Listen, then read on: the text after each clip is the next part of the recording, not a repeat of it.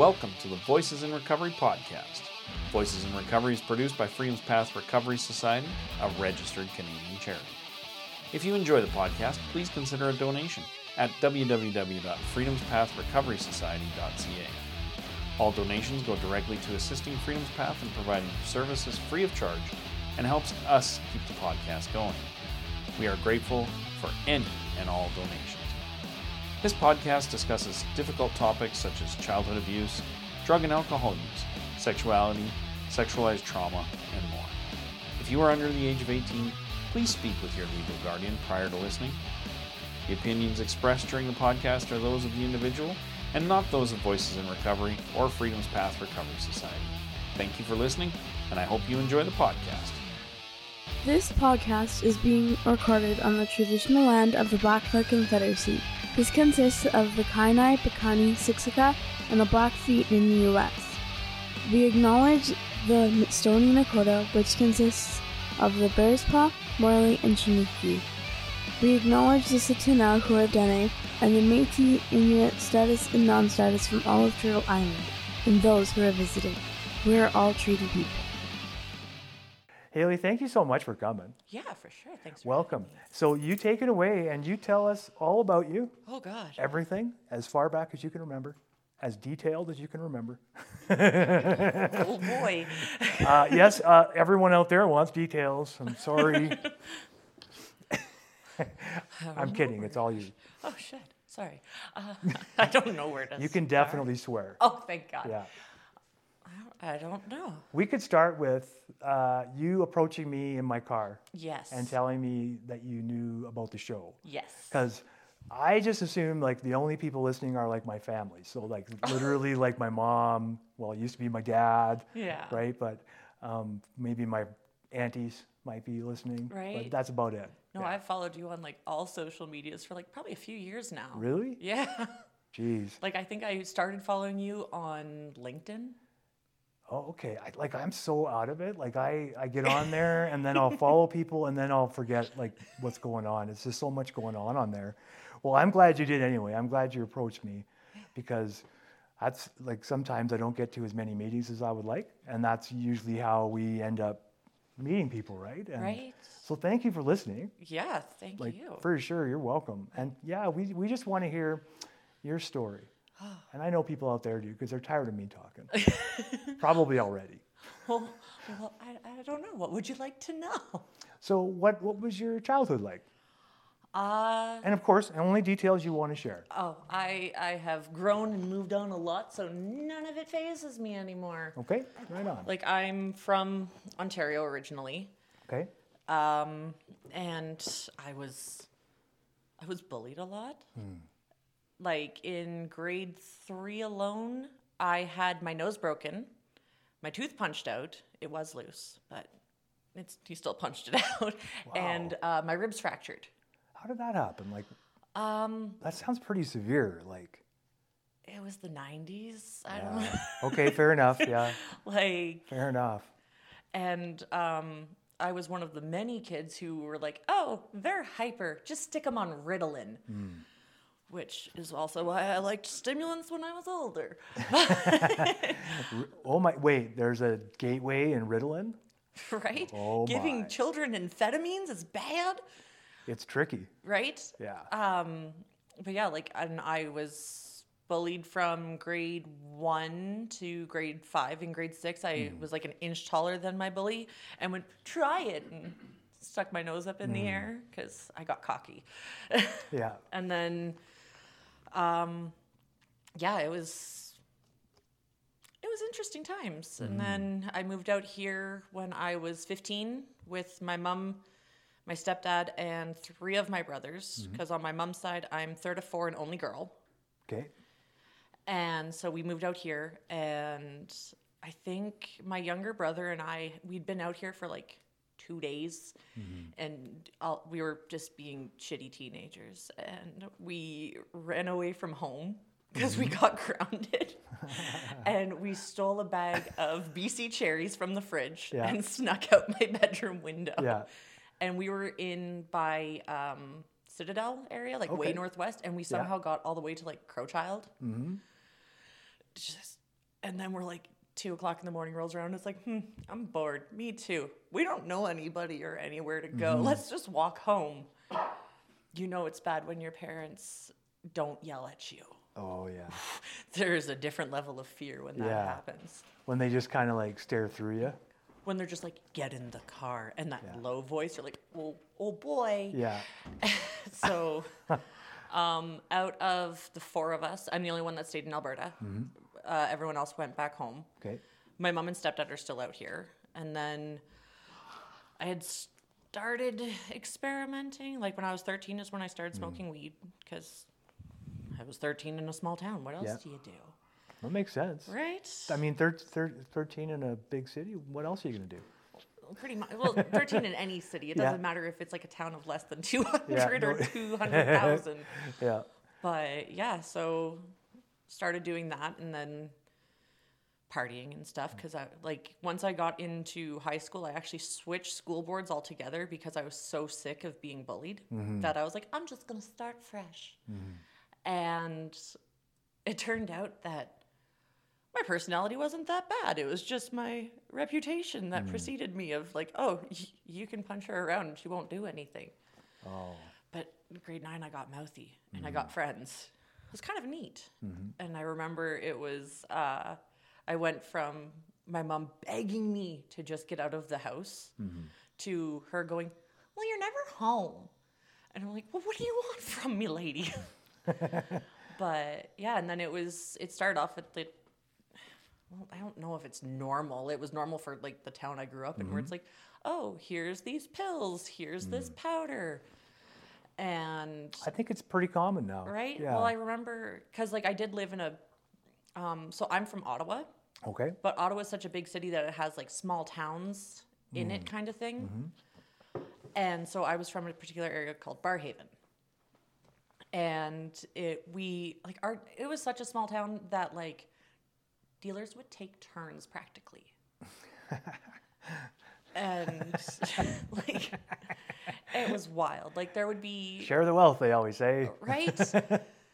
And like I remember there was a bush party I went to, and it was probably this moment of sheer and utter terror that stopped me from like getting into crack, because I was at a bush party and like my brother's friends are there, like a bunch of people, and it was always the townies. Like we all knew each other, and somebody's cousin brought somebody, and they were like, hey, smoke some of this. And I didn't know what it was. I had smoked weed maybe 4 or 5 times, and it was actually a crack pipe.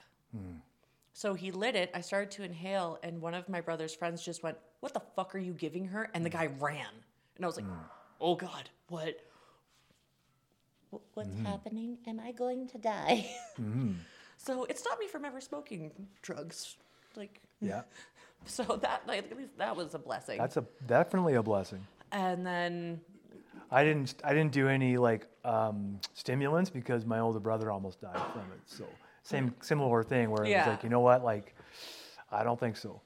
Right? Yeah. And it was always those things where if either somebody didn't make it a big deal, or if it was a terrifying like, what's going on? I didn't touch it. But it was when someone's like, oh, don't do this, it's bad for you. I'm like, how bad is it? Yeah, you say bad for me. Yeah.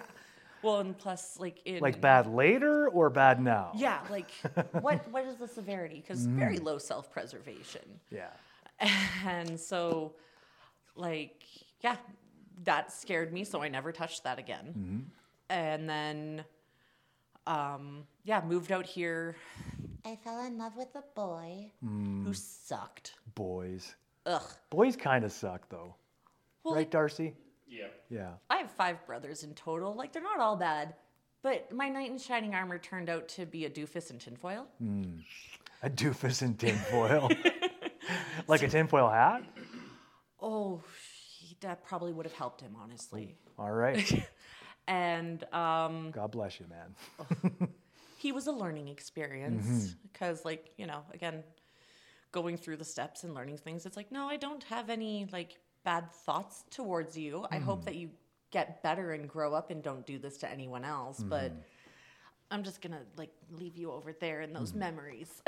And yeah, like it was a really abusive relationship. And then in one instance, he dislocated my shoulder, and of course I didn't get it fixed because you can't go there. And Well, no, because then you got to tell them what happened. right. Yeah. People ask questions. And he's actually, it was him that had me hitchhike from Calgary back to Ottawa. Because he's like, oh, I know you miss your family and you want to see them. And I believed him. Turned out he had warrants for his arrest because he did a dine and dash and dropped his wallet when he was leaving. So he had warrants. So we... Unfortunate. Right. So we hitchhiked from Calgary to Ottawa, and the last trucker that picked us up actually was going to Barhaven. So I was able to like give this trucker directions to the grocery store he was delivering to, which was kind of cool. Like I skipped That's fun. around the entire parking lot, and then I went from living in Calgary and like being homeless in Calgary, so like as independent as I could have been, and to going back home. And my dad, like, this was before he cut me out of his life. We've made amends since then, but I went from being in a city of like over 1 million people to a town north of Ottawa with literally less than 200 people. So I remember, like, not only was I trying to figure out this trauma stuff, because I was able to get away from my abusive ex during that time, and I go to this town that's less than 200 people. Like, there's no gas station because it got shut down due to lack of business. Oh, wow. Like, there was 4 streets, and 2 of them were like highways that connected. And I remember sitting on the front steps going, give me a cab, give me a bus, give me a crackhead, give me somebody I don't know, not asking for directions. So I only lasted a month and a half there. Yeah. Came Came back to Calgary, and because I was 16 and didn't want to admit to anybody that I had been through anything, I started off grade 12 and just, I got known as the stoner and the fun one. And then I got invited to my first rave, and terrible, terrible logic. Like, I understand what my thought process was, but if I could go back in time and just bitch slap 16-year-old me, I would love to. Because I went to this rave and I did way too much cocaine way too quickly because I didn't know how to separate and that I didn't need all of it. So I did an entire gram in about a minute. Oh, Jesus. Well, I was going to share, but they left. And Okay, I'll double it. Oh, Jesus. Oh, Jesus. oh no, it gets worse. I had heard a statistic because my mom, back in Ottawa, my mom worked at the hospital. So did my grandmother. And I'd always heard the statistics that like 1 in 20 pills of ecstasy were lethal. And my logic was, if I only do 19 and don't die, statistically speaking, if I don't touch that 20th one, I'll be fine. That's not how that works. And like back in the day, most ecstasy was pressed with meth.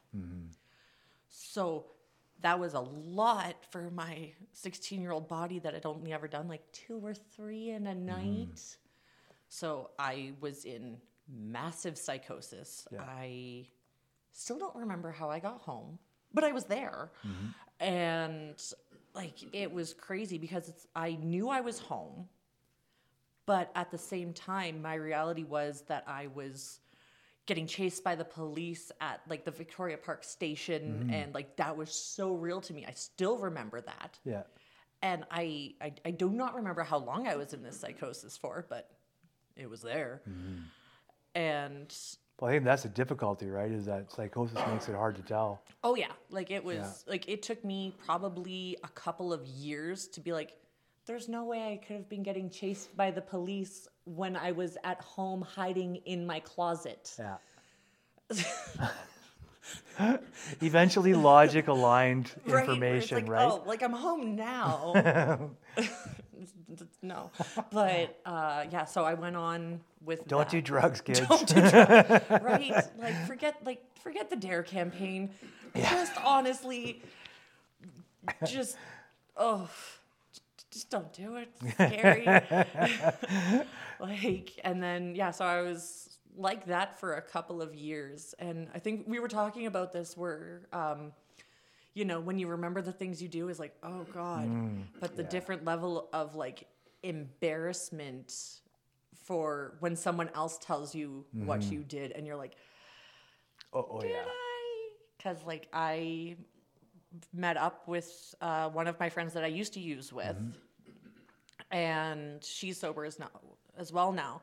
And she's like, do you remember when you found those pills in the alley off of Stephen Avenue, and you were like, I don't want you to get hurt, so you snorted 2 and then ate the 3rd, and I was like, I don't remember that, but that sounds like something I would have done. Yeah. Oh God. And then I'm so glad you're here. Right? Yeah. Like that's poor form, for lack of a better word. Like But that's like I think that is probably the simplest way to describe addiction is right there is found these pills in an alley you know what I mean? Like no idea what they are, crushed up 2 and swallowed 1. Like that is basically how. Yeah. Like they were 3. I don't even remember. 'Cause like, I don't remember doing this. And I'm like, I like having the accountability now. So it's one of those things where like it was, and they were just wrapped up in like the corner of a baggie that were torn. So they could have been like antihistamines to who knows what. Yeah. So, like, very lucky I didn't die. Mm-hmm. There's been a lot of those cases. I know. We were talking about that outside. Yeah. It's like, yeah, you know what? Like, I'm just going to, like, absorb it and take it all in that I'm sitting here with someone who might otherwise not be alive. Yeah. Right? Yeah. And, like, and that's just it. And, like, so I am fortunate to have two dads. Mm-hmm. I have my biological father, and I have my dad that raised me. Mm-hmm.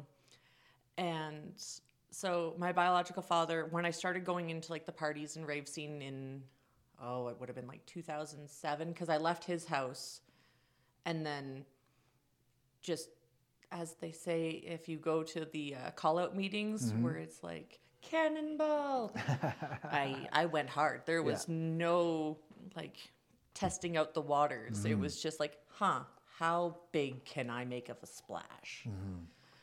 And then my dad that raised me, he passed away in September 2010. I'm sorry to hear that. And that, I laugh about it now because it's hilarious. Not about him passing away. Like, that sucked. I'm just grateful that I was actually in Ottawa, mm-hmm. and I was able to be there when he passed away. Right and on. I was able to stay for his funeral and everything like that. So, like, I'm grateful for that part. Yeah, right on. And I had been dating this guy, and he, like, I texted him going, like, hey, I'm on the airplane coming home. Like, I had stayed an extra week to help out my aunts and grieve. Mm-hmm. And I was like, hey, I'm on the plane now. I can't wait to see you when I get back. And this is back in the day of flip phones. Mm-hmm. So I land. The flip phones. Oh, the flip phones. So I land, turn on my phone, excited to, like, text my boyfriend, let him know I'm here. Flip it open, turn it on, and I got a 4-page breakup text message. Oh, no. And I was like, you bitch. And do you remember how long it would take to make a 1-page text message with, you have to push it like 3 times to get a letter? Right? Well, that's why you use the T9. I could text in my pocket with that one. Oh, well done. Well, I had to because I kept getting in trouble for texting at work. So I learned how to text in my pocket. But yeah, he broke Modern up. Problems call for modern solutions. Exactly. That's right. And so I get off the plane to that text message, and I'm like, dude, you couldn't give me a day to, like, just cuddle me and watch a movie? Mm-hmm. You couldn't give me a day? You suck. Like, pretty much. That's the nicest way I could put it. That was the first message you got landing here. Yeah. After, like, my dad died. I want to say that God, I want to say I wasn't that selfish, but I probably was. Oh, yeah. like, do you remember what it was like being like 18, 19, like late teens, early 20s? It's cringy, yeah. I do remember, and it's a bit cringy for me, so. Right? Like, that's one of the worst things about Facebook memories, and you go, oh, God. Oh, I'm so glad I didn't get on Facebook until long after those years. oh Yeah. boy. I am not as lucky. But, yeah, so I got that, and then because I had tried to, like, the logic of an addict. So I was really into ecstasy and cocaine. And so I had stopped doing ecstasy because I was like, in reality, I was basically just eating meth. And so I had stopped doing that. And then the guy I was dating liked to do MDMA, which is basically just clean ecstasy without the meth. Yeah. And I was like, oh, it's different. No, it's not. And so when we broke up, I then went off the deep end, and I was spending like, $400 every other day on cocaine. And it was not good. That's hard to manage, right? Yeah, well, especially because like my work, because I was working at the time, my work starved me out. Yeah. Because I didn't show up for a shift because it was like literally the day after my dad's funeral when I was still in Ottawa. Yeah. So I don't know how I afforded this. And this is actually something that I hold on to now of like, hey, I was able to spend like probably about $1,600 a week without a job. Are you going to let coked out Hayley out hustle you today? Or are you going to like, get what you need by like, legal means? Because I was never, I did have my like limits on things that I actually held on to of a couple of them. Right on. Like I never slept with anyone for drugs. Fantastic. Like it was like I never slept with anyone I wasn't dating for drugs. You never traded sex for drugs. Yes, thank you. You're welcome. So I got, at least I had, so that was like, oh, I'm not doing that, so it's not that bad. But I also was spending like $1,600 a week for probably about 2 months. And I don't know if you're aware of this, but drug dealers will only front you so much before they want you to pay them. I heard that somewhere. Right? I think I saw it in a movie or something like that. Yeah. Right? I wouldn't know otherwise. No. Yeah. So, yeah. I'm lily white as snow. Yeah. If it's sparkly, then it's not snow. If it's sparkly. Sorry, I interrupted you. No.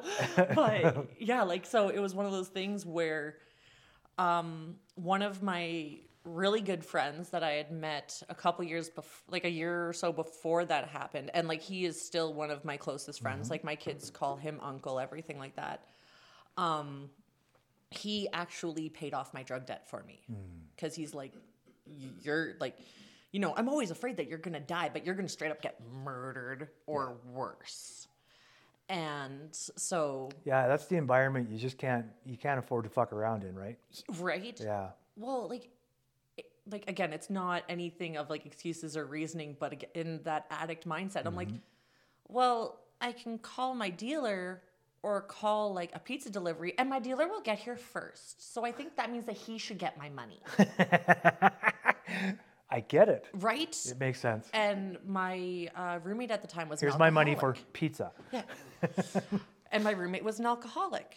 So it was like, I can make it so I can't breathe through my nose and not be hungry, or go like, oh man, all the grocery money's been spent on beer. So I was like, I'd rather not be hungry. And he had met this girl. Ugh, sorry, I have very low opinions on her. Even now, like to date, where I'm like, that wasn't fair to do. And so he was dating this girl, and he sent me with her and her friend, a guy who, he was like, oh, can you look after her just to make sure like nothing happens? And I was like, I don't know what you expect me to do. And then, so I was hanging out with her and her male friend, and he had gotten this hotel room, and I'm sitting there just like, using my little scraper, I think I was watching Richie Rich, honestly, with Macaulay Culkin. We get into some weird shit, when we're using. Oh, man, Yeah. I was obsessed with Hannah Montana. Like I said, some weird shit we get obsessed with. Well, I was tweaking out, and all my friends who had drank had passed out, and Hannah Montana was the most interesting thing on, and I was devout Sunday mornings. I totally get it. One of my guilty pleasures was the Mystery Science Theater 3000. It was an old TV show. Yeah. So stupid, right? But it was one of my things. Yeah. Well, we had basic cable. I could watch Hannah Montana. Yeah. Oh boy, see those cringy moments. Yep, what cringy, very cringy. Oh yeah, being 16 and sitting 6 inches away from the TV just watching this. But at least it was on. I got that going for me. The TV was on. Wow. Yeah. You're lucky. But yeah, so I was using my scraper and I turned around and they were having sex behind me. And I went, oh boy, I don't know how I'm going to tell him this. So I just kept breathing in heavily because my joke was always, oh, I don't do cocaine. I just like how it smells. No one likes how it smells. Let's be real. And then I liked how hard liquor tasted too. Right? Yeah, Yeah. that's why I drank it. Mm-hmm. Right? Tasted so yummy. Oh, I love drinking nail polish remover. It's great. Yeah, exactly. That's pretty much it, right? Right? And then, so I actually, so that happened. And then this same friend that I had watched my best friend's girlfriend cheat on him with, he and I became friends. Totally nothing sexual like that. And he was like, hey, you're in rough shape because I think I was at the third or fourth time my dealer was like, hey, you need to pay us. And I was like, okay, I can do that maybe. And well, obviously you did. I did, yes. Well, actually, my friend Kieran did. He is the one that legit saved me from probably a fate worse than death. Yeah. Thank you, Karen. Right? Yeah. I love this man. Right on. And so I was talking with, the guy, and he's just like, hey, you're in really rough shape. I know that your debt's paid off right now. Why don't you move to Edmonton with me? You don't have to pay rent. You don't have to pay groceries. You don't have to do anything. Just get on your feet and get better. Because I know that being where you are, you're never going to get out of this. Mm-hmm. And I specifically said, okay, you're not looking for a relationship, friends with benefits. You're only doing this as my friend. Mm-hmm. And I remember going only friend, right? Because I'm a little damaged right now. I can't really do this. Mm-hmm. And he was like, yep, nope, only as a friend.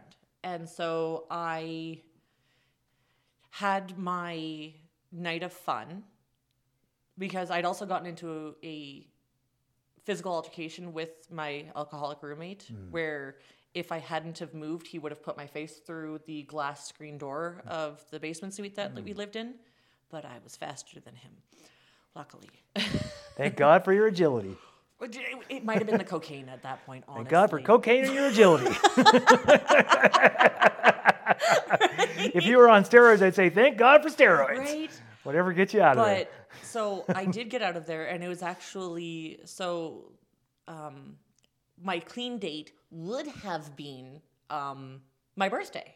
Because the last time I did cocaine in Calgary or anything like that in Calgary was the day before my birthday. Because I moved to Edmonton that day. Yeah. And my birthday is always Grey Cup weekend, which I love football.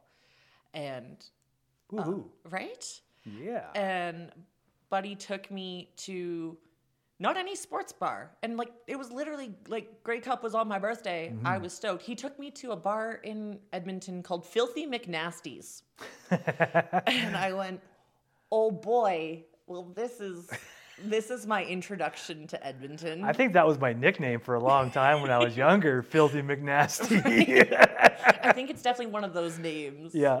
And so we went there, and I think I nursed like one beer because I was like, no, I'm feeling sick. I just want to just be better. Because at this point, like I hadn't spoken to my biological father, and on his side of the family, I am the oldest of 5. I have 2 younger brothers and 2 younger sisters. And I hadn't talked to any of them in 4 years at this point. And I was like, I need to be done. Like, I need to get out of this. And then the same night, so like literally my first night in Edmonton, I didn't get to watch the football game. I was trying to get sober, and I got taken to a bar called Filthy McNasty's. Like, I had never once gone back. I'm not sure I go back either. Right? Well, like, Yeah. I remember that they didn't even have a TV. Oh, So really? I couldn't even watch the football game, like, out of the corner of my eye. You had a radio in the back room? I don't even know. Like, again, it's hard to say what the reality is versus, like, what I imagined. But, yeah, so we went back to his house, and he's like, oh, I know you said you didn't want a relationship or anything, but I figured we could figure out something. And I went, you son of a bitch. We talked about this before. No. And I rolled over and tried to go to sleep. But I don't know if... Because, again, I know that you are as pure as freshly fallen snow. But... There's a halo above my head. Right? So I don't know if you remember the come down where you're like, I want to sleep, but I can't stop moving. So I was at that point. And I was like... And then I was just mad, too. Because I was like, you son of a bitch, you move me out here. I don't drive. Like, so... That's a scary time. Oh, yeah. Like, it was the next day I went and met up with a random friend I had made online. And, buddy had messaged me going, oh, well, you can get your stuff out of my house this week. I don't want you living here anymore. And I'm like, dude, I just got in touch with my employer and was able to, like, again, higher power was definitely looking out for... That's a bummer, man. Well, like, I was able to transfer my job, though. Even though I had been starved out in Calgary, I was able to transfer and work for the same company in Edmonton. Okay, right on. So I had started, like, I had already gotten, like, all my paperwork and stuff done from them. I was going to be able to start. And so I ended up living with this guy and his mom and his sister for, like, 2 months. And, like, I had met this dude once, and then I was living at his house with his whole family. But it worked because he worked days and I worked nights. Or no, I worked days, he worked nights. There we go. It was a blur. And I was actually... Yeah, I remember. I remember. And I was able to stay there. Like, I actually still keep in touch with his mom. Not him, because apparently sharing a room with somebody means that you're dating, and I wasn't aware of that. That's not how it works. Right? Like, I am a big believer in consent. Like, yes. You have to at least consent. Like, you have to consent to everything. Yeah, everything. And at any point in time, you can stop the ride. Yeah. And when there is no conversation about being in a relationship or even, like, actions to dictate that you are, aside from sleeping in the same room at different times, there was no conversation. No, because it sounds just like people in Vancouver have to, like, share a room, so one of them has to work during the day and the other one has to work at night. The so they can economy afford is it. shit. It makes sense. And so once that started to get weird. Jeez, I'm sorry. Yeah. Oh, well, it's all Creepy part shit, though, right? Oh, being a girl sucks. Yeah, you know what? Like, I could see it's pretty tough. That's for sure. Like, there's extra stuff that you got to worry about. Well, and that's just it. Like, it's one of those things where it's like everything for everyone can be bad. And like, I don't like playing that, like, oh, females have it worse. Because like, no, I've never been a dude. I can't compare. Yeah, and I'm not saying that. What I'm saying is that Yeah. like just by sheer numbers of like by the sheer reality that women have been second class, have been treated as second class citizens for a good portion of our history. So that's all I'm saying. Oh yeah, no, for sure. That's like, all I I'm remember, saying. and I have no idea what it's like to be a woman. That's Don't not do what it. I'm saying. Yeah, I don't want like, there's no pockets, honestly. There's no pockets. There's no pockets. That's why I don't wear dresses, because there's no fucking pockets. Oh, some do. And when the dresses Really? have pockets, they're good pockets. Oh, I'm in for a pocketed But dress. whenever you find a dress with pockets, if you don't go, it has pockets, and do a little twirl, you're not actually wearing a dress. Then with you can't pockets. wear the dress. No. I got it. There's like a whole like initiation for Yeah, it. there's a rule. If it has pockets, you have to tell everyone and do a twirl with them. I appreciate that. But yeah, like, so like with that, I was working, getting to know people. I subleased an apartment because. Wait, your roommate situation didn't work out? No, because when he's like, you're being a bad girlfriend. And I was like, I clearly am because I didn't know I was one. Shit. I mean, it sounds clear as day. Right? Like, you hang out with my mom.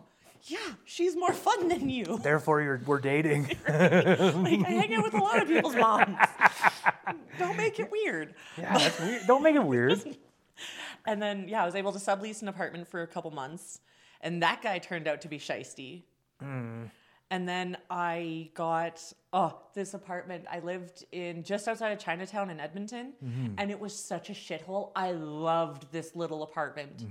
It was a bachelor suite on the ground floor. It was like an old building, but it was all mine without a roommate. And it was $500 a month. And the bathroom was huge. Fantastic. Like, my kitchen counter couldn't fit a shoebox on it. Yeah. I tested it. I could not fit a shoebox on my counter. Those bachelor suites were small. But the bathroom was fantastic. Like, there was so much room for activities. What kind of activities in the bathroom, Hayley? I got a cat. And I could get a fancy right on. igloo litter box and put it behind the door and still be able to open the door all the way. Like, it was Did you say you had an igloo litter box? Yeah. Fantastic. Right? It makes it not stinky. Yeah. But yeah, like, it was an absolute shithole. And the guy that had lived there, I loved this apartment. The guy that had lived there before me lived there for, I think, like 5 years. And he must have known like every drug user in an 8-kilometer range, which is 5 miles, by the way. I know the conversion. And he didn't tell any of them when he moved. Yeah. So, like, I'd have my buzzer going at all hours. People would be knocking on my window. Oh my God. And you were ground floor too, Yeah. right? Yeah. And, like, I had only lived in Edmonton for, like, 5 months. It was my first time by myself. I was just meeting people. Like, I didn't have any supports. Yeah. I didn't know anybody. Like, I was just trying my best. That would have been freaky, man. Well, like, I remember, like, for the purpose of the thing, I'm going to say his name was Steve, because it's always a Steve. Yeah. And Well, apparently, like, Dave's the male version of Karen. I didn't know that. I thought it was Matt.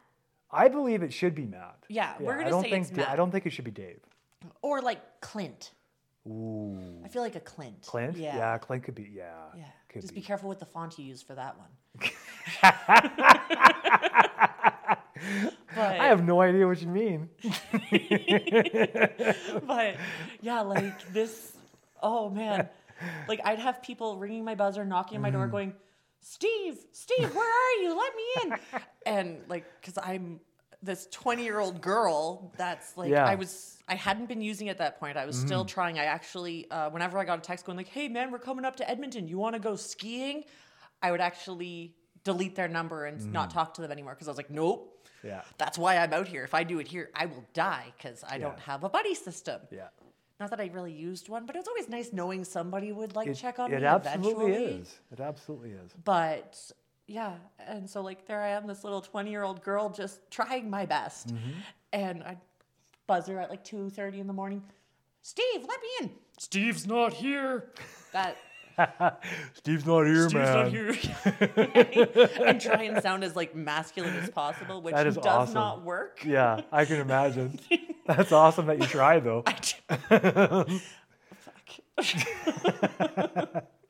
The worst part is, like, I was sober during this time. Yeah. But the logic was, Well, you didn't do nothing. You just happened to live there. yeah, I was just, oh man, that apartment. Whoever Steve was Yeah. was the troublemaker. Fuck Right? Steve, honestly. Yeah. But yeah, so like I lived there for a while, and when I was living there, I got sick of the security company I was working for, and that's when I started bouncing when I was living at this apartment. Okay. And then kind of just like floating around for other jobs. Like at one point I worked at like a used CD store. Another time, like I was working for a different security company, but then... Did you like working at a CD store? A used one? Yes and no. Yeah. Because like I love music. I know. I love music too, but I never crossed the line. Well, my thing was when you have a CD from like 1997 that's just like a plain album and you're like, what genre do I put this in? I did not know. And it was before, like, you know, phones were all fancy. Yeah. So I was like, I don't know where to put this, so I'm just going to put it over here, which they don't like. No. No, because it feels like you're not doing your job. Yeah. It's like, no, I'm just confused. Yeah. But Confusion abounds. and yeah, like when I was working security, like before I started bouncing and stuff like that, because of the relationship I had been in when I was 16 with my dislocated shoulder, I could pop out my shoulder putting on a sweater. Like it was constant pain all the time. So when you can do it like that, it hurts, every time? Like, Oh yeah. Well, and it's not just the physical pain. It's that like, hey, you got away, but did you really? Because here you are again. And then... the lasting emotional pain, for yeah. sure. And it was during that time that I actually got into opiates, which I am... Like, when I lived in the shitty subleased apartment, after moving out with the random guy, my not boyfriend. Yeah. Your make-believe boyfriend? Yeah. Yeah. That's a word for it. That's the kind of special you should keep the paste away from.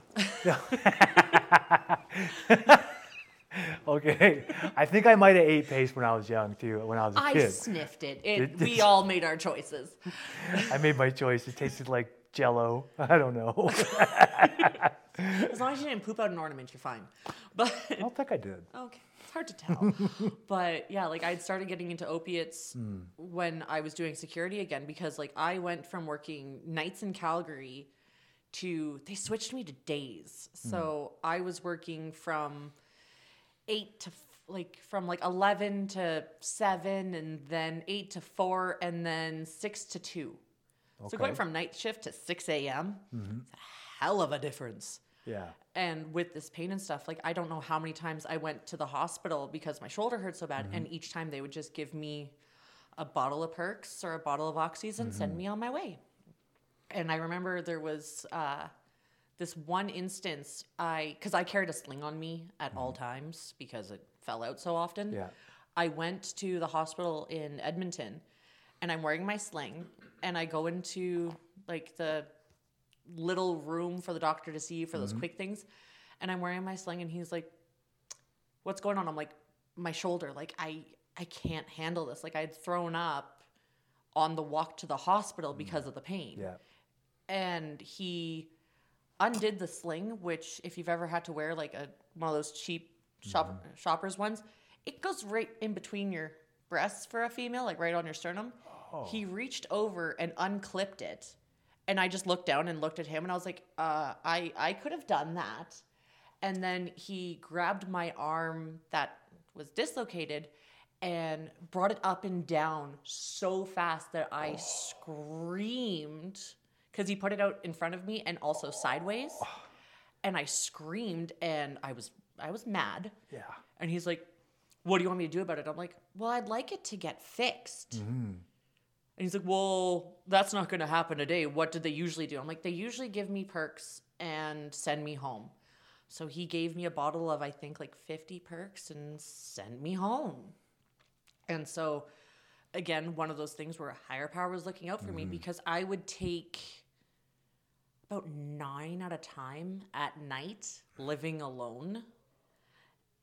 Yeah, you got lucky. Oh, I got very lucky, because this was also before like naloxone really became a thing, and I lived alone, like, and nobody could get into my apartment. Yeah. Like, it was, looking back now, of like, holy shit, if you don't believe in a higher power, you're kind of, oh boy, because there was somebody there. And Something was going on. yeah, because like, and this was, I don't think there was a night where I didn't use between like 5 and 9. Except for one day where I used 2 just to watch a movie, and then I went out and drank, and learned very quickly that you should not mix perks and alcohol, because I ended up with a bruise probably about a foot long by about 6-7 inches, like a rainbow on my back, because in my stupor, I was going to the washroom and I stood up and I had thrown up on the floor while I was peeing. Like, all great. That's efficiency, though. I'm not going to lie. I didn't get any on my pants either. I would like to point that out. That's extra efficient. I'm not going to lie.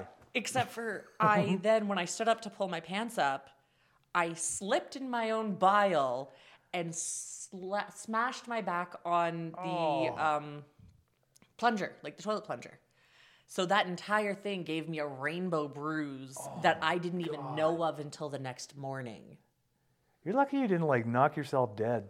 Oh, so many times. Yeah. Like, so many times. But, like, you know, now because of all the trauma, I'm just really funny. Yeah. So. I know, it makes us funny. Right? Well, it's either you have healthy coping strategies and, like, a support system, or you're funny. Yeah. But, and it was, like, and it was one of those things where, like, shortly after that, I was like, oh boy, this isn't how I'm supposed to be living. And that's when I started bouncing. I was like, I'm gonna stop doing this, because, like, I'm testing the waters of my own mortality, which I'm not really ready to do right now. And then, I bounced at one of the worst nightclubs in Edmonton. Wait, there was a worse nightclub than, what was the other one? Shits and Shenanigans? Oh, Gas Pump. Oh, The Gas okay. Pump was right up there with Richards, if you're familiar with Edmonton. Not. Don't. Okay. No, I was thinking of Filthy McNasty's. Oh. I'm like, there's a worse bar than Filthy McNasty's? Oh, Filthy McNasty's was still calm. Okay. Like, I'm sure if you've ever... You remember Mimi from the Drew Carey Show? I do. That is what a lot of the women that went there looked like on the Friday and Saturday nights. Okay. Like, it was... So Mimi had, like, her own cult following kind of thing. Oh, but they weren't trying to. Oh, okay. They just... Yeah. Yeah. Oh, boy. And... Oh, boy. Oh, boy. My very first night doing bouncing there Yeah. ended up with me needing surgery. Oh, shit. Because there was a female on female fight between the doorways, and I was the only female. And they went, hey, new girl, deal with it yourself. And I went, I don't think I'm supposed to be dealing with this myself. Never. That's how people end up getting surgery. And so because it was such a confined space, and I looked at it going, okay, like, if I pull one, the other one's just going to keep feeding them. So in my brilliance, I ducked underneath them, spread out my arms to separate them that way, because that way I could get one out the front door and secure, like, because there was security just watching me break them up. By the way, they were there. By the way. They just did not care. And so that was my logic. And when I spread out my arms to separate them, the one girl slapped my hand and separated all the ligaments and tendons in my thumb. Oh, geez. Right? So I just thought it hurt. Yeah. Because, you know, getting hit anywhere is usually not...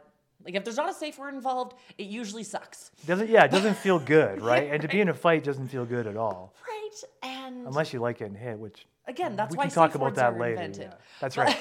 That's right.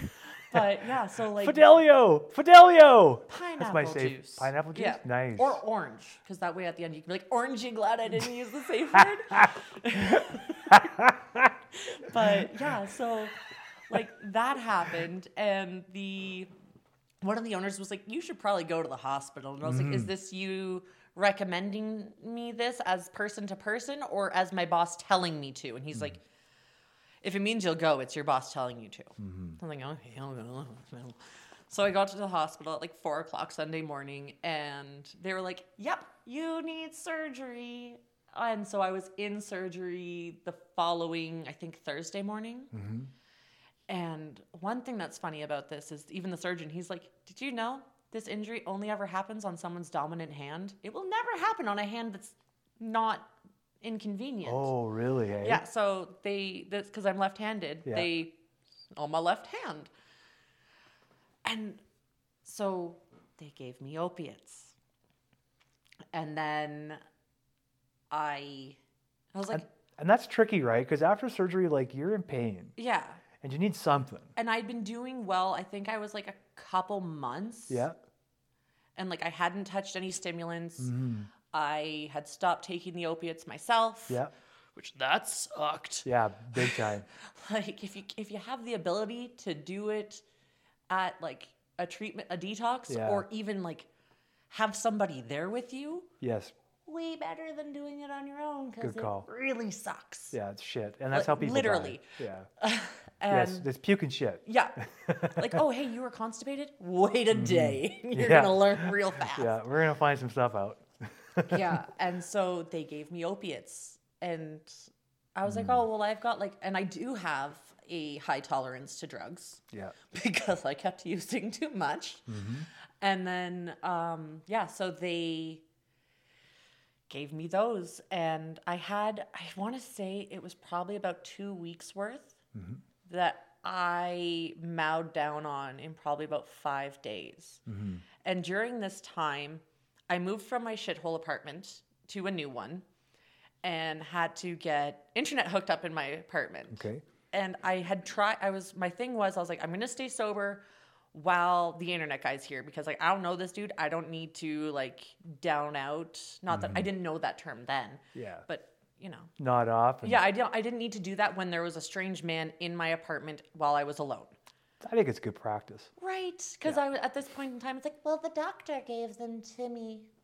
So they're okay for me to take. Because that addict mindset, because I wasn't ready to be not high, pretty much. That's right. You weren't ready to be free yet. Yeah.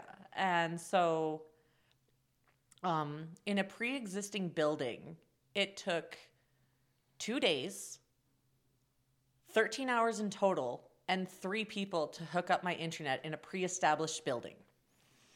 So after the first 7 hours that this guy was here, meanwhile, like I was jonesing hard. Not that I recognize that, because it's like, no, I'm not an addict. What could be addicting about Percocets? What could be wrong now? What's wrong with opiates? That's fine. I didn't even realize they were opiates. Like that's how naive I was in my addiction. And yeah, so like when he's like, "Oh, I'm gonna have to have people come back here tomorrow to help me." So when he said that, I was like, I'm not doing this again. So he came back with his manager from Edmonton and the district manager from Calgary to help set up my internet. So then I was like, okay, I need to take at least something, because I cannot go another however many hours feeling like this, because I will get really bitchy really fast. And then they won't want to hook up my internet. Yeah. I really want it. And they'll just get scared and run away. Right. So like, I was like, okay, if I just take, and I would always do like the math of like, oh, well, if like, you know, this much feels good, if I just take enough to take the edge off, which again, like that's addiction for you. Just a smidge, man. Just a smidge. So like, and that's what so I did that. And it was actually, after that with those was the last time I took any opiates. So that's why I actually, what day is it? The 15th? So I think about 4 days ago is 11 years for me. Congratulations. Thank you. Yeah. That is amazing. And that was my last stint. And my dumbass, I'd like to point out, I like after having surgery from my very first shift, I went back. Of course you did. Before my healing time was even up.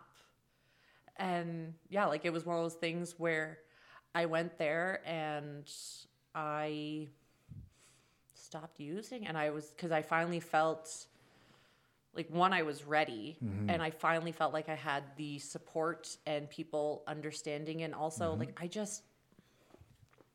I wanted to stop sucking.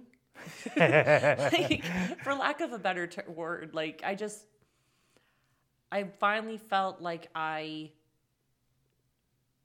was better off actually being me. And that's one thing where like it takes a lot of, like, it doesn't matter however long it takes to be in psychosis or anything like that, because it's like I'm a firm believer that addiction is a symptom of trauma. And I was finally feeling heard and finally feeling like what I was saying was actually believed, which it was fellowship without the rooms, but by other pickles in the world. And yeah, like, so it was one of those things where I finally felt ready to be in my feelings. And it's still gross, like, wholeheartedly. For sure it is. Like, it gets gross. Oh, man. Yeah. But that's okay. Yeah, right? Because that means you're alive. Right? Well, Yeah. and now it's like, hey, I'm a ugly cry right now. And you can either deal with it and be a part of this, or here is the exit, someone who does care enough. And like that switch, because like I remember one of the times that I tried to get clean, I was 17, and I was dating this guy, and he was like, "Oh, your friends aren't really your friends. You're all just a bunch of junkies that use together." And I was like, oh, that's not true. My friends love me. I don't have to use to hang out with them. But yes, I did. Yeah. We did not hang out sober. So that was... Which is a strange turn of events, because now you probably hang out with a bunch of folks that used to get high just like us. Right? Yeah. Like my favorite we people. hang out sober, I know. Yeah. Yeah.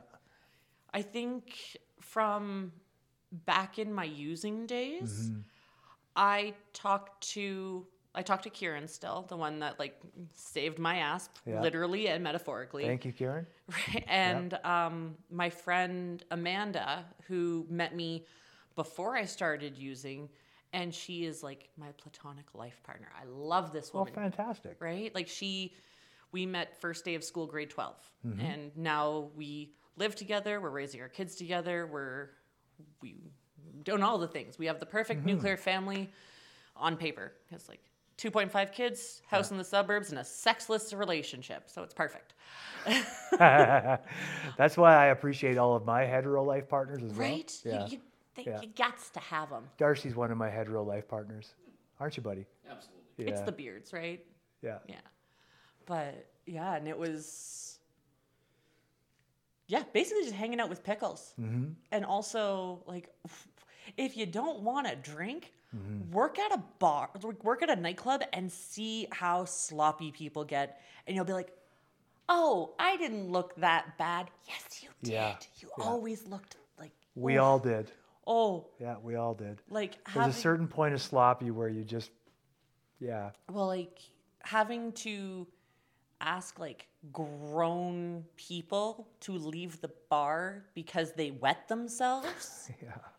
And going, like, I don't know if I ever did that, but guarantee I probably did that. Like, it's... I'm pretty sure when I worked at the bars, I would have said that to a manager, and the manager would go, is he still drinking?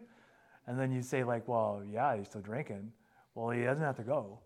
But sir, he pissed himself. Yeah, he's still drinking. He's fine. Right? No, like, it was karma. Because we had met, we could smell the urine. Yeah. And we could see the puddles. So there I am and one of my male coworkers, and we're trying to find where the pee. It's like, who's got the pee? And I found it, and it was this very old gentleman. And I was like, hey, it's a guy. You should do this so it's less embarrassing. Yeah. And then it was literally the next night, he goes, hey, because we could smell pee again. And we're like, is that old guy here again? Yeah. And he's like, hey, this lady pissed herself. It's your turn. And I was like, it's karma. Well, Wholeheartedly. and I think that was preparing us, though, for being able to hang around our fellows, right? Our fellow pickles. Right? Like, Yeah. I went into school I had my first daughter at the end of 2013. Right on. And then after maternity leave, because I sure as hell wasn't going back to the bar. Yeah. Because I also didn't live in Edmonton anymore. Yeah. I went back to school. And Right I on. took addiction and community service work. I was actually the very first class in Alberta and possibly Canada that took the addiction and community service work course. Yeah. And yeah, so I took that and I hit the ground running. Right on. So I've been in the field since like 2016 and like working at this establishment that no longer exists. It's now like A different one. it's now like a Korean restaurant. Oh, I okay. think. Okay. So it's not a different one. No, at least I hope not. Because but yeah, like so I've been in the field since 2016. Honestly, like I look at all the things that I've experienced and all like the past jobs I've had, and it made me so like it all led to like where I am today. Because like I've worked in so my older daughter, there was a high probability that she was going to be born with Down syndrome. So I researched the hell out of Down syndrome because I'm like, I want to make sure that I am best prepared for my baby. She was not born with Down syndrome, but I still had that knowledge. And then I had gone to school, and I actually got to work in disability services after I graduated college. And then from there, I worked in a youth group home for high needs, high behavior kids and it was one of those things where as traumatic of events that I've lived through, because like, we've barely touched those ones. Yeah. You can see my relapses based on trauma and like dating track record. Yeah. But There's ways to trace the tracks of our tears, that's for sure. Oh boy, yes. Which is why I'm also a believer in like addiction is a symptom of trauma. But that's a whole other rant, I tell you. And yeah, so I worked at a youth group home and I loved these kids. Like they all had so much potential in their own ways. And one kid, he was actually my key kid. I met him on his 13th birthday, and he is 20 this year, and we still talk daily. Oh, that's pretty awesome. Because I told him, I was like, I am leaving this job. I am not leaving you. So, like, this kid has become such an amazing young man. And Cool. It's like, hey, thank you for letting me, like, carry on this journey with you. Because I had told him, I was like, I'm leaving this job. I'm not leaving you. You reach out to me. And if and when you do, I will respond, but I will not reach out to you first. And then working there, and then it got too difficult with the hours because it was shift work. Yeah. And it's like, I'm tired all the time. Oh, shift work is so hard. Oh, man. Brutal. Well, especially because it was still like a 40-minute drive. So working like a night shift and then having to drive home, and you're like, the sun's up and I hate it. Oh, yeah. It's just not Those fun. are hard drives. Those are the longest Well, ones. it was Sylvan Lake to Red Deer. Oh, wow. Yeah. Yeah. Well, for a while it was Sylvan Lake to like Southeast Calgary. So not as bad of a commute, but Not as still bad. shitty. Yeah, Darcy's from Sylvan Lake area. Oh. Yeah. Sorry. Oh, sorry, man. That was unintentional. I'm from Ottawa. I'm not allowed to talk shit about where anyone lives. But yeah, so I worked there for a couple years, and that's when, and it was the disability services, like I enjoyed it, but it wasn't my fit. And then working with these kids, like it's really hard to listen to these kids and what they've been through with one, not wanting to hit the adults that have been in their lives. Or like, going like, hey, what happened to you? Can we do some work on you too? And also like I was a single mom. So like having my little girl, it was so hard to know about the evil that's in the world and not putting it on her. So like I had to step back from that. So then I became an intensive case manager for a Housing First program. And that was my niche. I'm like, oh, you pickles. Hi. Let's see what we can do. And I had 5 people on my caseload, and they will always have a special place in my heart. Like, I cannot express how much these people taught me. Like, one of my guys was schizoaffective and also used meth, which again, schizoaffective form of schizophrenia. Yeah. Let's not make you think like things that involve psychosis probably aren't the best bet. And this man, he will always just like, I still talk to his mom, and I've been out of that job since 2018, 2007. Yeah, 2018. And I still talk to his mom. And because when he would have his episodes, because like I'd have to drive him to like doctor's appointments, apartment viewings, all that stuff. And when he would get that, like, oh, these people are watching us, he would actually protect me as well. And I remember I talked to my supervisor and I'm like, what do I do? Like, what is my best course of action to work with him? And she was like, even though it's not your reality, it's his reality. So do not tell him there's nobody there. Don't tell him, like, don't be a dick. Simplest way, where it's like, and she told me that. So whenever this would happen, I'd be like, okay, are they still watching us? Like, I think it's safe for us to go now if you feel like it's safe. Because, and that I have held on to forever with everybody. And I tell that to my kids now too. And so, yeah, I was there, and I got yelled at by a social worker and a doctor at this job, which... Good for you. Right? I was Sometimes you got to stand up for shit. Well, like, low-key pretty proud, because apparently no matter how professional you are, if somebody says your mother in a sentence, you're going to yell at them. Because... I better stop saying that then. Well, he deserved it. I would do it again. But I had a female client, and, like, this woman is, like, one of the sweetest people I have ever met. And that's one thing where, like, a little side tangent where it's like, oh, look at that, like, drunk or that junkie or that whatever. I'm like, actually, her name is Jane, and She's she a human. is a loving mother whose husband passed away, who da-da-da-da-da. Where it's like, I've had some Easter dinners where they were hecka uncomfortable because of those conversations. But she was hospitalized for cirrhosis of the liver. And so we're sitting in a conference with her doctor, with a social worker, and her.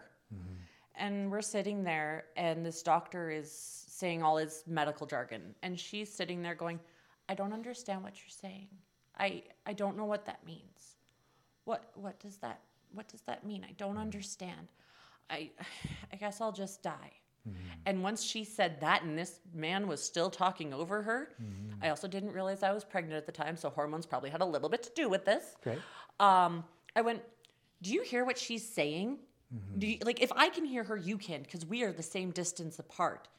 You're talking over her while she's saying, okay, just let me die. What if this was your mother saying this? Would you not stop and realize something? Like, that you are not doing this okay? I was much more brash than that. I recognize this. But I was mad.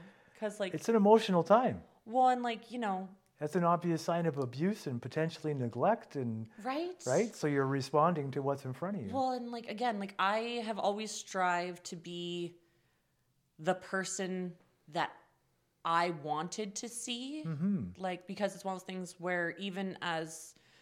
a teenager with addictions, everything like that, it was like, I make the joke that a lot of my sobriety started off with spite. And a lot of the reason why I'm still here was just because I was pissed off at whatever happened. Because like I had a suicide attempt when I was 17, and my mom had taken me to the hospital, and I had seen like 5 doctors in 6 hours. And the last doctor was like, I'm going to say something to you, and I want you to tell me what it means. I was also withdrawing from like meth and like ecstasy, so it was probably a bit of like I refer to it as dementors because that's what it feels like. Yeah. And he was like, if you cut out your eyes because you see one thing ugly, what do you miss? And I was like, all the beautiful things in life. He's like, do you understand why I'm saying this? I'm like, I understand what the expression is, but if anyone had to listen to me for any of this time, it's not one thing that I want to end it for. It's a bunch of stuff. Yeah. And it was, I left the hospital with my mom, and I was like, Mom, you don't have to worry. I'm not going to kill myself. I'm going to work with kids and teenagers because if one person can talk to me instead of that fucking idiot, I'm golden. So I can't do it because of him. And that worked. And same with like getting clean and all these things, and recognizing that like there is no such thing as like a lost cause or like, oh, nameless junkie number 7. It's like, no, these are not extras in films. Like each of these people have so much to teach, and I love my pickles. Like I made the joke to you the other day of like, this is why pickles are in jars, because we do better together. We do. Right? Much better. It's interesting because we do also much worse. If we're not trying to heal, we get together, we do so much worse. Oh yeah. Yeah. Like that's why like, with because I had never actually heard of the term 12th stepping in all the years I've been in meetings until coming to Calgary, where it's like, that's just sharing the message. I'm like, oh, that makes sense. Okay, I like that. But yeah, like being able to see like even just those moments, or when like I worked in Forest Lawn for a bit last year for a pilot project. Okay. And I think it's super cool that you're working in the field. It's pretty awesome. I can't imagine doing anything else. Like and it's really awesome when, so Forest Lawn's one of the last physical strolls for prostitution. Okay, yeah. And so when I was working as outreach after the pilot project, I would keep condoms and dental dams and all that kind of thing supplied. And rather than going like, hey, you need any of this stuff? I'd be like, hey, do you need any PPE for work today? Because that's what it is, personal protection equipment. And there was this one woman who I asked her that, and they knew my humor, so she'd giggle, and she's like, yeah, I could use some. And she goes, I know I should be doing something else. And I went, hey, no judgment, at least you're getting paid. I was a nonprofit organization that thought I was doing things for feelings. And and she laughed as well at that. And it was one of those things where like probably 7-8 months later, I was just in the area, figured I'd say hi to one of the places in Forest Lawn that serve lunch to the community. And she recognized me. And she ran up and she's like, oh my God, girl, it's so good to see you. I haven't seen you in so long. I got off dope. I kicked it myself. I'm doing really good. I'm on like day 5. I'm not feeling shaky anymore, but like I got off dope. And I was like, holy shit. We had like, a 5-minute interaction and you're sharing this like life-changing news with me. Like it was such a surreal, like, and almost every interaction I have with people is just this like, oh my gosh, like, this is my job, my volunteering, whatever. And this is your life and you want to share this piece with me. Like, thank you. Like, it's such a like humbling and just unreal, like, amount of love, honestly, is like the best way to describe it. Yeah, it is. It's like a return of love, right? Yeah. That intimacy that they give by sharing that stuff. Yeah, like it's like I have like every single client or like person I've met that's passed away, like I write all their names down just because it's one of those things where I'm like, hey, like I want you to know that you were honored and remembered, even if it's just me writing your name down. But because like every person deserves that. And, unfortunately, like there's way too many people that have passed away from overdose, but I think one is too many, honestly. But like the people who were like, hey, I'm 5 days clean or 6 months or 6 years or whatever. Like I get just as excited when they're like, I haven't used today as I do when they go like, hey, I'm taking my 3-year chip today. Like it's the same amount where I'm like, no, I will forever be your cheerleader. Like I might not be going to the bars like at all because like you want to go out after 10 even if I don't drink. Like no, that's too late. I want to be in bed. Yeah, seriously, if I'm not in bed by 10, I'm definitely on my couch in a blanket. Right? Yeah. Like excuse me, I'm wearing a onesie right now and petting my cat. You need to simmer down. Yeah. I saw a post about people my age, and it was about like, I'll go out with you, I'll do anything with you, as long as it's before 8. I will do just about anything before 8. Right? Like you want me to leave at 8? Yeah, no thanks. No thanks. Like that means I could get ready to go out, or I could get ready in my sweats and sweats And just are way comfy. make some popcorn and yeah. Right? Yeah. But yeah, like even though I'm not that party person anymore, I will forever be a woo girl. Like someone can tell me that, like, you know, Woo, girl. woo! Yeah, like that's Right everything. And like I actually, the job I was working last year, I quit that job because my boss did not appreciate me being a woo girl. So I was like, nope, this isn't the fit for me then, because everything like to a degree, like obviously to a degree, but even then, no, everything deserves to be valued and given credit for. Because like some days it's like, hey, you got out of bed today?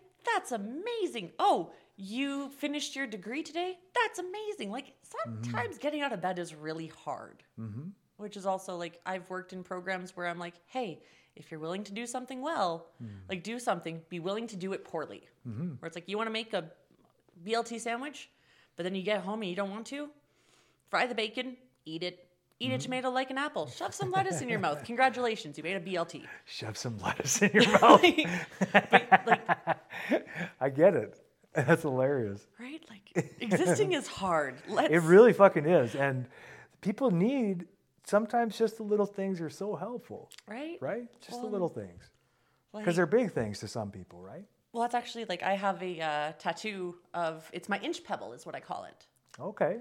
And it's the philosophy of like everyone's like the amount of times like working with people who are like newly sober or trying to get there, and they're like, oh, I need to get sober. I want to find a partner. I want to get a house. I want to da da da da da. And I'm like, hey, how about like you want to find matching socks today? I know that sounds small and silly, but like, you know.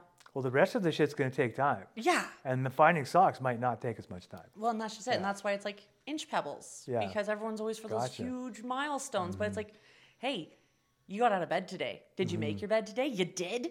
And then you got dressed? Even if it's changing your like, I don't know about you, but like, especially during COVID, where it's like, hey, you got out of your night sweatpants and into your day sweatpants?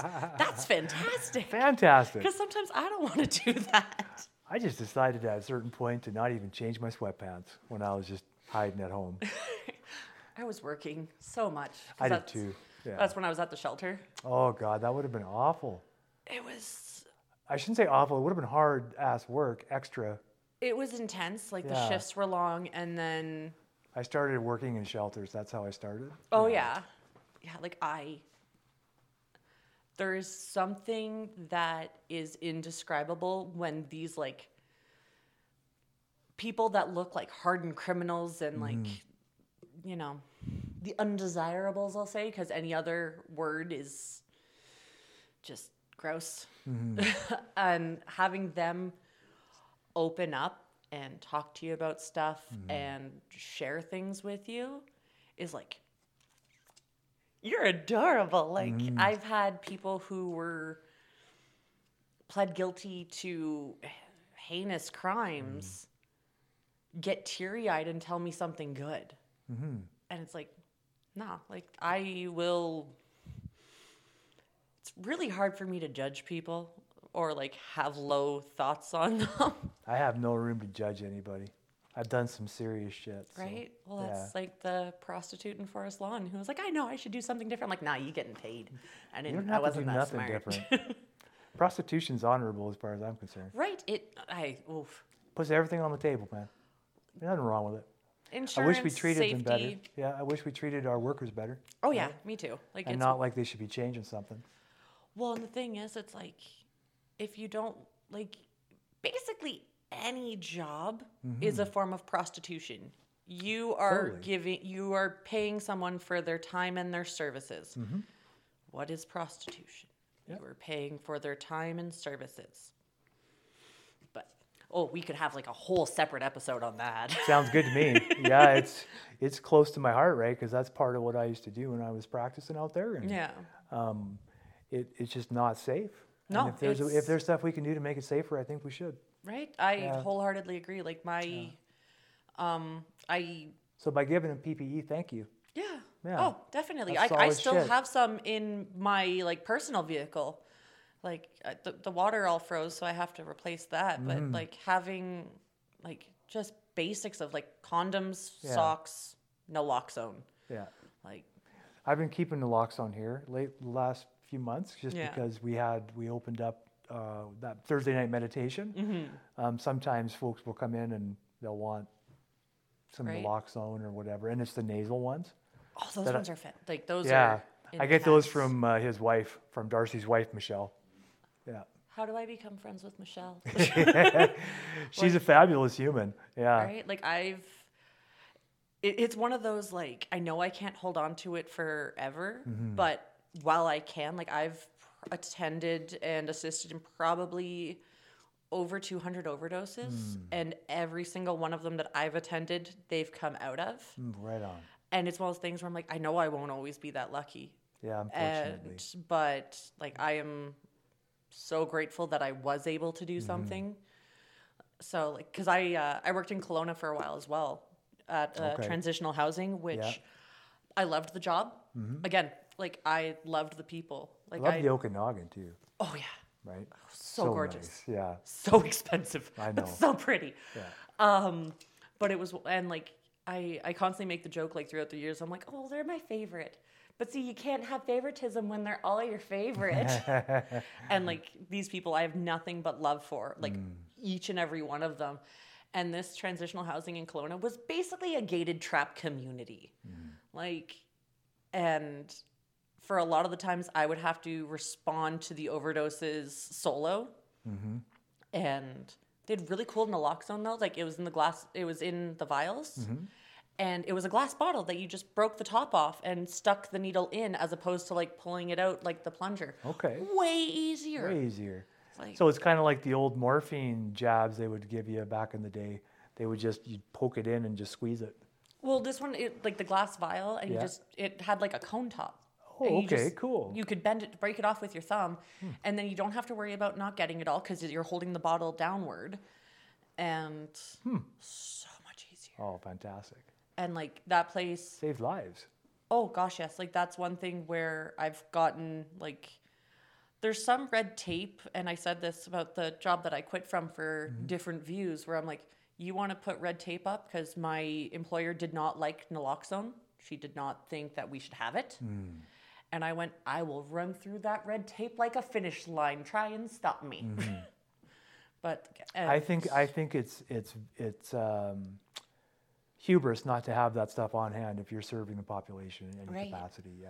well, and especially because like, and it's like since COVID and stuff, because let's face it, it's not ever going to be like, it's going to take a longer than like a year for things to normalize. If it even does, right? Right. Yeah. And like, It's madness out there. it was so scary. Like I think we talked about this when I met you, where it's like, I am so grateful that fentanyl was not a thing when I Yeah. was out there, because it Same was here.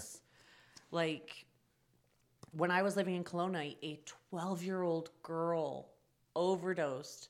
She had bought weed off of a guy, like off of a person, and they had put fentanyl in the marijuana, and she overdosed on that. And I'm like, hey, no, like it's all scary. And especially like I have a 14-year-old niece, and I've got brothers and sisters, and like my own kids were like they're 9 and 4, so they better not be touching anything. But like, Yeah, but the trouble is, I could see why it would worry a parent, right? Yeah, like because things are not looking like they're getting better. yeah, and Right? like, you know, when people are making these drugs in like literally in their bathtubs or wherever else and using whatever they could find, it's scary. Like there was fentanyl going around that had benzos in it, which those are also a downer. So it was basically like using fentanyl and being roofied. Like that's how out they were. Yeah. And like, Fuck. you know, it's one of those things where it's like, Well, and it seems like out there, and you could probably, because you're working front line, obviously, but it seems like it's so much more dangerous in so many different ways now to even just acquire the drugs and to be around the drugs, because people are getting shot over nickel and dime bags yeah. in Canada now. Well, whereas, there's been 3 stabbings, I think, this week alone. and things are just like looking like they're getting worse a little bit, right? Now I know the people say it's not and all that kind of stuff, but That's because it's a vulnerable population that no one likes to talk about. Yeah, and that's my opinion too. My opinion is like, it's a real problem when it starts becoming the outskirts and not just the population that Yeah. the majority don't really think about. Well, and Right. the biggest thing is like, and I was talking actually yesterday with one of my friends of going like, because yeah, there's been 3 stabbings in Calgary like this week, and Yeah. a big part of it, and he was going like, what the hell's going on? And I was like, honestly, it's probably because everyone's doing their taxes. That's a So good it's like, point. hey, you owe me money, you don't have it. Like, don't And stab people. Something's happening Like- because somebody was shot in a bus too, right? Like on Yeah, a bus. and in Edmonton, I believe. Yeah. Yeah, and then a body was found in Southwest Calgary in a suitcase. Yep. Like this stuff, like to me, and I get it. Like I know that there's always been violence and always been this stuff, but you can't tell me No. because 2 weeks ago, a 15-year-old was shot and killed in an alley, and since then we've had all this other stuff happening. Yeah. Well, and like last year. How is it not worse? Last year, like the surge in gun violence that we're still seeing today, and I actually, it's one of those things where a client that I had actually spoke up about where a lot of the guns were coming from, and with their information, I personally passed it along to a police officer, and they were able to shut down a trap house that was also exploiting children. Oh, fantastic. And like, it was one of those things though, where this place, they were like basically selling high caliber weapons for like a point of meth or like, you know, like small doses of drugs, you'd get a weapon. Jesus. And like it'll be a while before that goes away. Yeah, I didn't even hear about that, but that's just another added element, right? Well, like the hit and run last year, where the woman unfortunately was shot Yes. just on 36th Street and 17th Ave. Like it's all part of it. And same with like, you know, it's one of those things where they just spoke out about the news about working girls, their bodies being discovered out by Chestermere. Oh, jeez. And That was that old guy that just got like raided, right? And that's something that if people were to actually like listen to these individuals and not just be like, oh, they're just, you know, junkies, they're just hookers. Because like no one is just anything. Well, that's how Picton got away with it for so long. Yeah. It's because it was prostitutes, right? Yeah. And Yeah. because they have been crying out about this for a couple of years. Like I personally have heard it from probably about a half a dozen women at least in like a few short months last year. Yeah. And I had tried calling Crime Stoppers to let them know about these things, and nobody listened. So I raged a little bit on a Facebook thing That's with fair. that one because I was like, That's fair. no. This stuff is crazy. Enough is enough. Right? Like, enough is enough. Just because people are in the sex trade doesn't mean they should be raped or fucking murdered or anything like that. the fact that there's people that actually think it's okay that we just let this shit happen is fucking sickening. Oh yeah. You know? Well, and like how many times, if you're ever on any of those like crime watch pages or anything like that, where it's, oh, well, it was just like, you know, homeless on homeless violence. It's like, would you feel that way if it was like your kid, your parent, your spouse? Like, Yeah. it's not just anything. Yeah, like You know? no one is a just. Yeah. Like, And I was looking at, I think it was Darcy's wife posted something about it was like a map of Edmonton, and it had red dots on it for all the missing and murdered Indigenous women, I think that's what it was. And it's appalling. yeah. This is appalling. I'm sorry. This is appalling. Like that is, if people, I don't know why people aren't up in arms about this. I don't understand. Like, it looks like a fucking war zone up there, right? Like, unbelievable. So, but again, this is what we go back to when we were talking about, okay, maybe, I don't know how to describe it being a woman, but I can definitely see where society has let women down, right? Yeah. Like, and this is one specific area that we're talking about with just simply the working girls, okay? These are women. These are humans. These are moms, daughters, sisters, whatever. Everything, yeah. Right? Well, and like, oh, sorry. No, go ahead.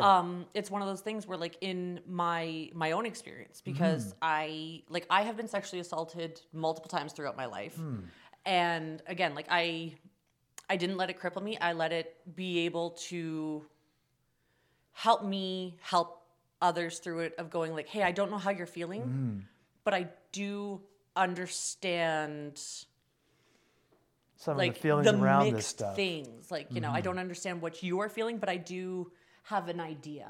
And like, one of the worst things was it took me a while to bring it up, and I had told my best friend that I had been raped, and she goes, "Were you raped, or were you just being a drunk slut?"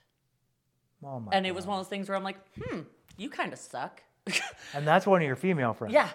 And that is, there's this absolutely phenomenal song by Morgan St. Jean called Not All Men.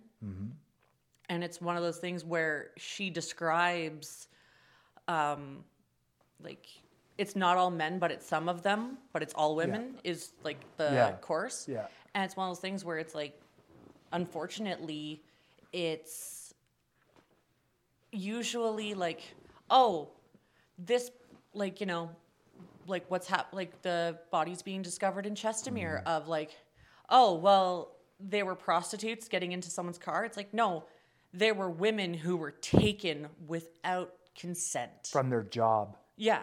They were taken from their job site. If that happened to any other job site, we would have shut the fucking city down. Oh, yeah. Right? Well, and that's just it. And it's one of those things where, like, the amount of times where, and I'm sure, like, again, like, I can't speak on... And sorry, I'm swearing. I'm getting a little upset. Oh, it's okay. Shit's upsetting. It is. Like, it's deplorable. Yeah. Because it's one of those things where it's, oh, well, what was she wearing? Oh, she was flirting? Like...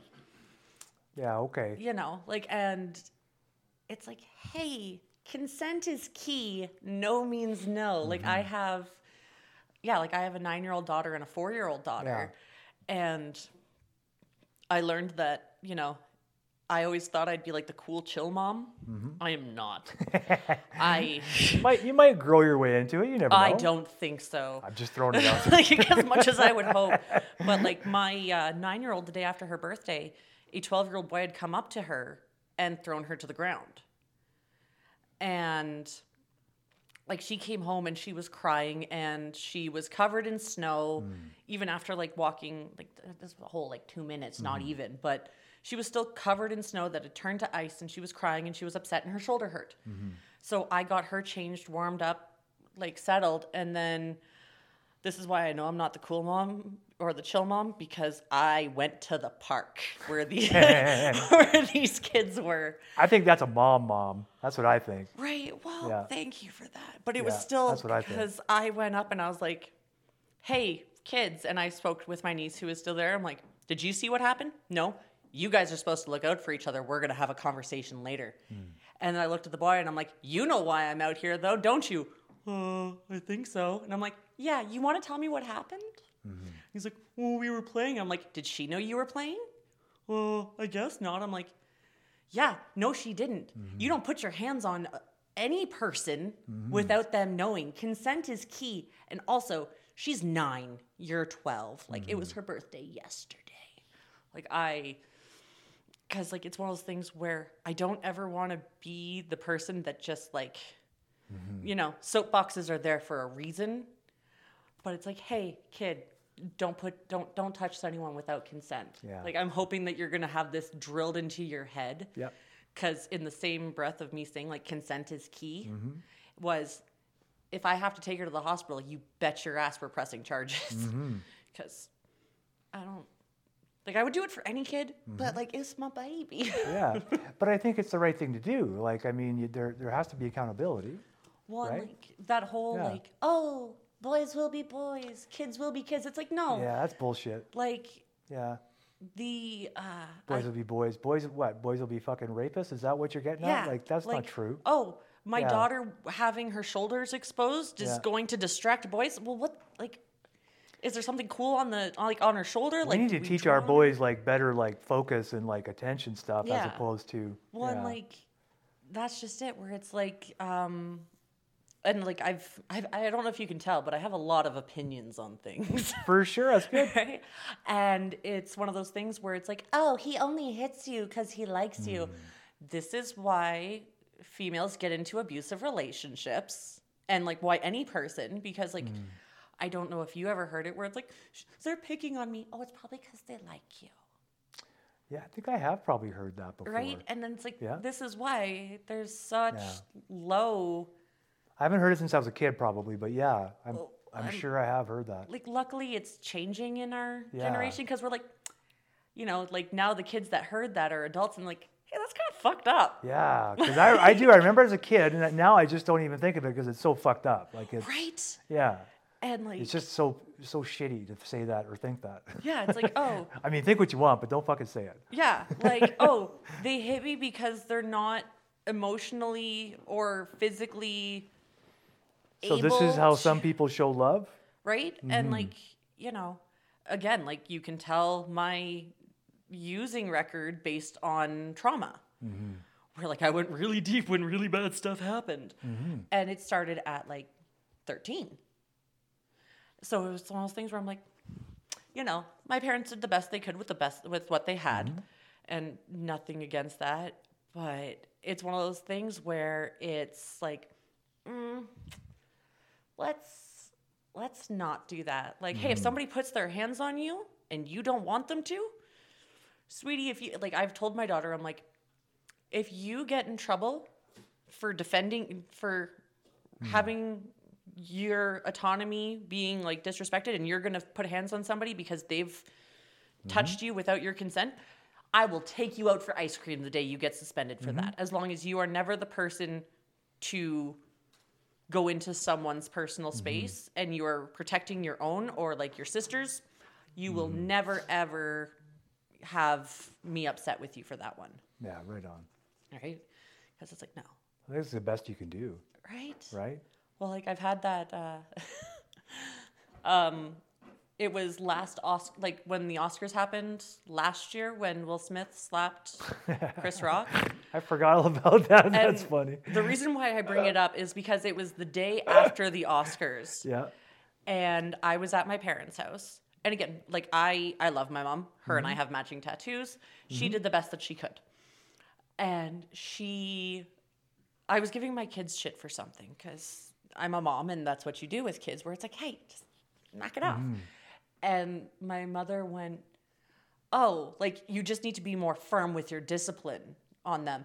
And I looked at her and I went, hey, Mom, you disciplined us. Look how your kids turned out. I'm going to try something different. And my stepdad, who was sitting just a few feet away, went, ha! And kept watching TV. Like, it was great. And I thought the was going to be followed with, and then he ran out the back door and hid in the backyard for a bit. No, he just sat there and kept watching TV. But the reason why I bring up the Oscars is because my mother gave him the exact same look that Jada Pinkett Smith gave to Will Smith when he laughed at Chris Rock's joke. And it was one of those things where, like, I saw it, and I'm like, oh, thank God he just laughed and kept watching TV and didn't hit me, because he is much larger than me. But it was like, oh, my God. Oh, man. But... you know, like, all we can do is, like... That's all we can do. Just try my best and be funny while I'm at it, and hopefully have my kids have humor and healthy coping strategies and support. And compassion like their mom. I try. Yeah, well, and thank you for being one of the earth angels out there. Thank you. We need it. We need it. We need a lot of earth angels, and thankfully there's many of us out there. There's, like, I just, like, I've instilled in my kids where it's like, if you want to see good in the world, be good in the world. Got to put it out there, man. Would not say that I am that about myself, but thank you for saying so. You're welcome. Well, you got to put good out there. That's how we do it. Right. And it doesn't matter. We don't have to be thinking we're doing good all the time. Just live and try to let people live, right? Right. Like, I'm a big believer in random compliments. Like, don't make it weird. Sometimes I make it weird though. Yeah. But, like, sometimes I really do. You know, like, I'll say it to anyone, like, and I've said it to work, like, girls at work and everything like that, where I'm like, hey, like, just so you know, like, you look really nice today, or like, hey, like, look at you, you're glowing today, because, like, it does nothing to just say Except something it makes nice. people feel pretty good. Exactly. Right? Like, and it actually doesn't hurt us either to say it. Like, it makes us feel pretty good too. Like, if you have something nice to say, like, everyone's all about being like, oh my God, did you see what? Yeah, you don't got to be fake. It's just like, be real about it. But and, like, it's really fun to be like there was a guy I was working, and I was at one of the hockey games, and this guy had a magnificent beard. I thought you were going to say butt. I was like, oh no, that's assault. Like, thank you very much. Consent is key. Consent is key. But, like, he had a magnificent beard. Yeah. And I was like, excuse me, like, I don't want to make this, like, odd for you or anything, but, like, your beard is top notch. Like, damn, that is a nice beard. I can't grow mine, so I'm going to give you credit where credit's due. And you just see him go like, huh, thanks. And you always have them, like, you always see them do that, like, little side check out and just like, yeah. Yep. It's like, it does nothing. Darcy's like, yeah, well, yeah. I did notice yours on pictures and videos. Don't say anything. I remember once I was walking in Kensington with a girlfriend. This is probably, I don't know, 12, 13 years ago, maybe longer. And I had a longer beard. And this guy with a long beard was coming towards me, and I was walking with my girl, and he was walking with his girl. And we both locked eyes. And I was like, that's a really nice beard, man. And he goes, yours is a really nice beard too, man. And then his girlfriend was like, you guys want a minute? Or I was like, maybe. Can we braid them together? Yeah, can we spend time braiding them? That's, I think you would probably be able to pull a beard off. Although, I can't grow it. It doesn't come in, which is my problem. Yeah. I don't know though, really, like, we're talking our two faces here are probably better off covered, right? Yours would not be better off covered. I will throw that out there, but ours probably are. Yeah. Well, it's amazing how, like, you know, you go from looking like a full-grown man to, like, hey, you're 12. Yeah, hey, right? I just got out of college. And but yeah. Well, thank you so much. Thank you. Do you have anything else you would like to share with anyone? Don't be a dick. Like, I like that. Right? Yeah, I like that. Thank you so much, Hayley. Yeah, thank you so much for having me. It's our pleasure.